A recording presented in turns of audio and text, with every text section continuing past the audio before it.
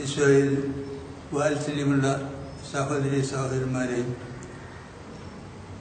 ഫലാഗമന കാലത്തിലെ 4ാമത്തെ ആഴ്ചയിലേക്ക് നമ്മൾ കടക്കുകയാണ്.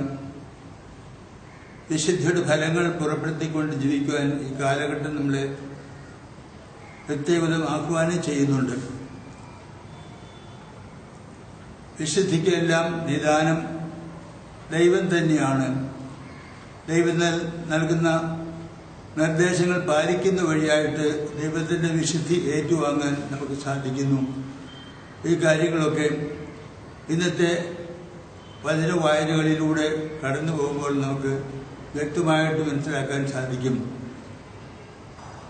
ഇന്നത്തെ പരിചിന്തനത്തിനായി നൽകിയിരിക്കുന്ന ആദ്യത്തെ വചന ഭാഗം നിയമാവർത്തന പുസ്തകം എന്നുള്ളതാണ്. ദൈവം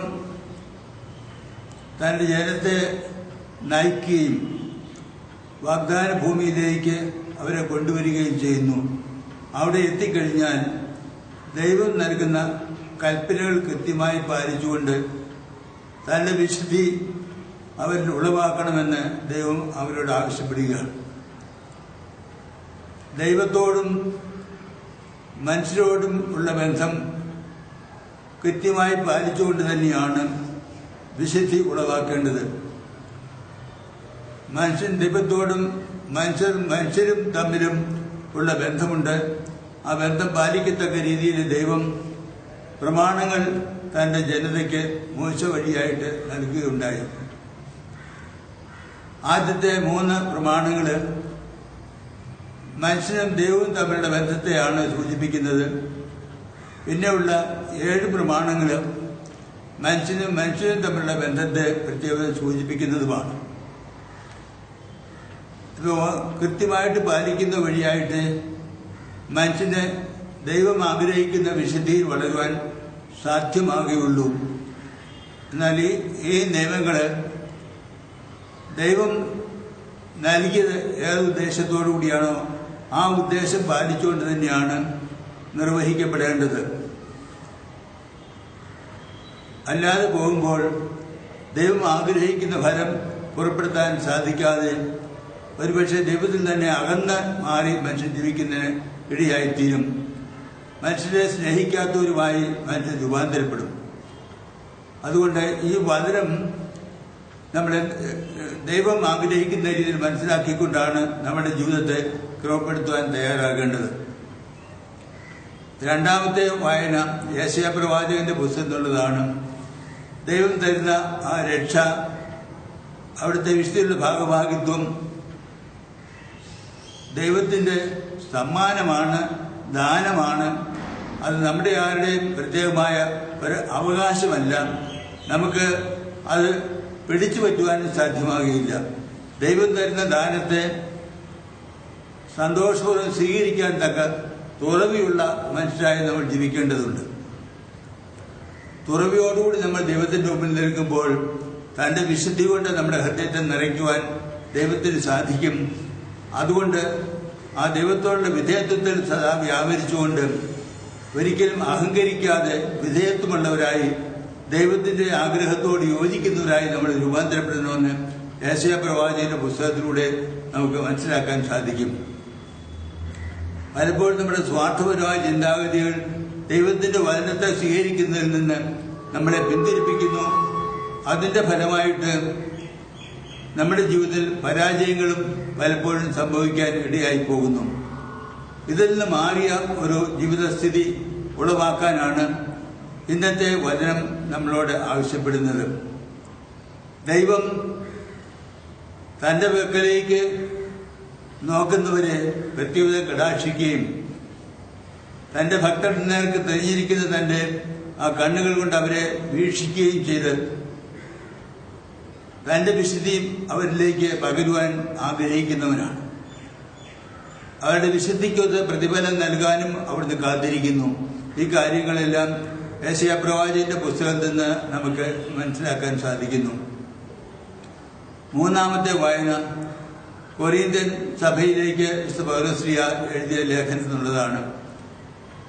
താൻ ലാളിച്ചു വളർത്തിയ സഭയിൽ പലതരത്തിലുള്ള ഭിന്നിപ്പുകൾ ഉളവാകുന്നുവെന്ന് പൗലോസ്ലീഹ മനസ്സിലാക്കി. ഒരു കൂട്ടം ആളുകൾ പാരമ്പര്യവാദികളായിരുന്നു. അവർ ആവശ്യമില്ലാത്ത ഭാരം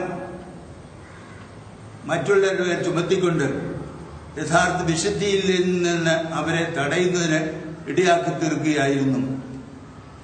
അപ്പൊ അങ്ങനെ ഭിന്നിപ്പ് ഉളവാക്കിക്കൊണ്ടിരുന്നവരായ ആളുകൾക്കെതിരായിട്ട് പൗലോസ്ലീഹ ശബ്ദമുയർത്തുകയാണ്.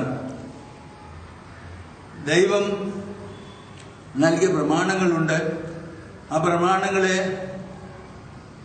സ്വാർത്ഥ താല്പര്യങ്ങൾക്കനുസരിച്ച് വ്യാഖ്യാനിച്ചുകൊണ്ട് അതിലൂടെയാണ് വിശുദ്ധി നേടേണ്ടതെന്ന് പ്രഖ്യാപനം ചെയ്യുന്ന ആളുകളുണ്ടായിരുന്നു. ആ തെറ്റായ മനോഭാവത്തെയും ചിന്താരീതികളെയും തിരുത്തുന്നതിന് ആഗ്രഹിച്ചുകൊണ്ട് കാർക്കശ്യത്തോടുകൂടി തന്നെ പൗലോസ്ലീഹ കൊരിന്ത്യൻ സഭയിലേക്ക് കത്തെഴുതുകയുണ്ടായി. സത്യത്തിനു വേണ്ടി നിലകൊള്ളുകയും അതിനുവേണ്ടി അടലാടുകയും ചെയ്യണമെന്ന് പൗലോസ്ലീഹ നമ്മളെ ഓർമ്മപ്പെടുത്തുകയാണ്. ഇവിടെ ദൈവത്തിന്റെ മനസ്സിനോട് യോജിക്കുന്നതാണ് എല്ലായ്പ്പോഴും നമ്മുടെ വിശുദ്ധിക്ക് ആവശ്യമായിട്ടുള്ളത്. അവിടുന്ന് നൽകിയ പ്രമാണങ്ങളെ വ്യാഖ്യാനിച്ച് വീണ്ടും വീണ്ടും പുതിയ നിയമങ്ങൾ ഉണ്ടാക്കുകയോ അതിനെ തെറ്റിദ്ധരിപ്പിക്കുകയോ ഒക്കെ ചെയ്യുന്നവരായ ആളുകൾക്ക് ദൈവം ആഗ്രഹിക്കുന്ന വിശുദ്ധിയിലേക്ക് വളരുവാനോ മറ്റുള്ളവരെ വളർത്താനോ സാധ്യമാവുകയില്ല. ദൈവത്തിന്റെ ഹിതം തിരിച്ചറിയുകയും അതിനോട് പൂർണ്ണമായിട്ട് യോജിക്കുകയും ചെയ്യുമ്പോഴാണ് നമ്മൾ യഥാർത്ഥത്തിൽ വിശുദ്ധിയുടെ പാതയിൽ ദൈവത്തെ സ്നേഹിച്ചുകൊണ്ട് മുന്നോട്ട് പോകാൻ പ്രാപ്തിയുള്ളവരായിത്തീരുന്നത്.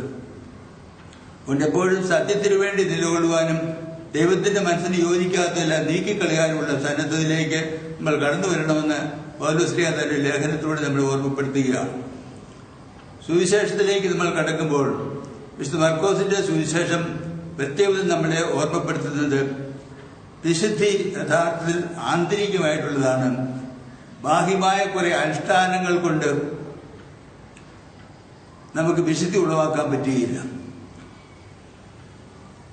പാരമ്പര്യവാദികള് എന്ന് പറയത്തക്ക രീതിയിൽ പാരമ്പര്യവും മാമൂലും പ്രധാനപ്പെട്ടതാണ്, മറ്റുള്ളതിന് അത്രയും പ്രാധാന്യമില്ല എന്ന രീതിയിൽ ചിന്തിക്കുകയും പ്രവർത്തിക്കുകയും ചെയ്തിരുന്ന യഹൂദന്മാരുടെ ഇടയിൽ കർത്താവിന് പ്രവർത്തിക്കേണ്ടി വന്നു. ദൈവം കൊടുത്ത നിയമങ്ങളെ അവർ കൂടുതലായിട്ട് വ്യാഖ്യാനിച്ച് വളരെ അധികം ചെറിയ നിയമങ്ങൾ ഉണ്ടാക്കിക്കൊണ്ട് മറ്റുള്ളവരുടെ മേൽ അതെല്ലാം അടിച്ചേൽപ്പിച്ചുകൊണ്ട് ജീവിച്ച ഒരു കൂട്ടം നിയമജ്ഞന്മാരും പുരുഷന്മാരും ഉണ്ടായിരുന്നു. അവരുണ്ടാക്കിയ നിയമങ്ങൾ അവരുടെ ഹിതപ്രകാരമുള്ള നിയമങ്ങളാണ്, ദൈവത്തിന്റെ ഹിതപ്രകാരമുള്ളവയായിരുന്നില്ല. അതുകൊണ്ട് കർത്താവ് നിയമജ്ഞരെയും പുരുഷരെയും കുറ്റപ്പെടുത്തുകയും അവർ ആവശ്യമില്ലാത്ത ഭാരം ജനങ്ങളുടെ മേൽ ചുമത്തിയിട്ട് ഒരു വിരൽ കൊണ്ട് പോലും ഒന്ന് താങ്ങിക്കൊടുക്കാൻ മനസ്സാകാതെ പ്രവർത്തിക്കുന്നവരാണെന്ന് അവരെ കുറ്റപ്പെടുത്തുകയുണ്ടായി. യഥാർത്ഥമായ വിശുദ്ധി ഉള്ളിൽ നിന്ന് വരുന്നതാണ്, ആന്തരികതയാണ് പ്രധാനപ്പെട്ടത്. കുറെ അനുഷ്ഠാനങ്ങൾ ഒരിക്കലും നമ്മളെ വിശുദ്ധീകരിക്കുകയില്ല. അനുഷ്ഠാനങ്ങൾ ആന്തരികതയിൽ നിന്ന് വരുന്ന അനുഷ്ഠാനങ്ങളാണെങ്കിൽ അവയ്ക്ക് പ്രയോജനമുണ്ട്, അവ നമ്മളെ വിശുദ്ധീകരിക്കും. എന്നാൽ അതിന് പകരം ബാഹ്യമായ കുറെ അനുഷ്ഠാനങ്ങളിൽ മാത്രം പ്രാധാന്യം കൽപ്പിച്ചുകൊണ്ട് അധരസേവ ചെയ്യുന്നവരെ പോലെ വർത്തിച്ച യഹൂദന്മാരെ കർത്താവ് കുറ്റപ്പെടുത്തിക്കൊണ്ടായി. നിങ്ങൾ അധരം കൊണ്ട് എന്നെ ബഹുമാനിക്കുന്നു, എന്നാൽ നിങ്ങളുടെ ഹൃദയം എന്നിൽ നിന്ന് വിദൂരതയിലാണ് എന്ന് കർത്താവ് അവരോട് പറഞ്ഞു. കർത്താവേ കർത്താവേ എന്ന് എന്നെ വിളിക്കുന്നവനല്ല സ്വർഗരാജ്യത്തിൽ പ്രവേശിക്കുന്നത്, പ്രത്യുത എന്റെ പിതാവിന്റെ ഹിതം അനുവർത്തിക്കുന്നവരാണ് എന്ന് കർത്താവ് പറയാനിടയായത് അതുകൊണ്ടാണ്. കൈ കഴുകുക, പാത്രങ്ങൾ കഴുകുക, ഇങ്ങനെയുള്ള കുറേ അനുഷ്ഠാനങ്ങൾ പ്രത്യേകതം ആചരിച്ചുകൊണ്ട് അതിലൂടെ വിശുദ്ധി കണ്ടെത്താമെന്ന് യഹൂദന്മാർ വിചാരിച്ചു.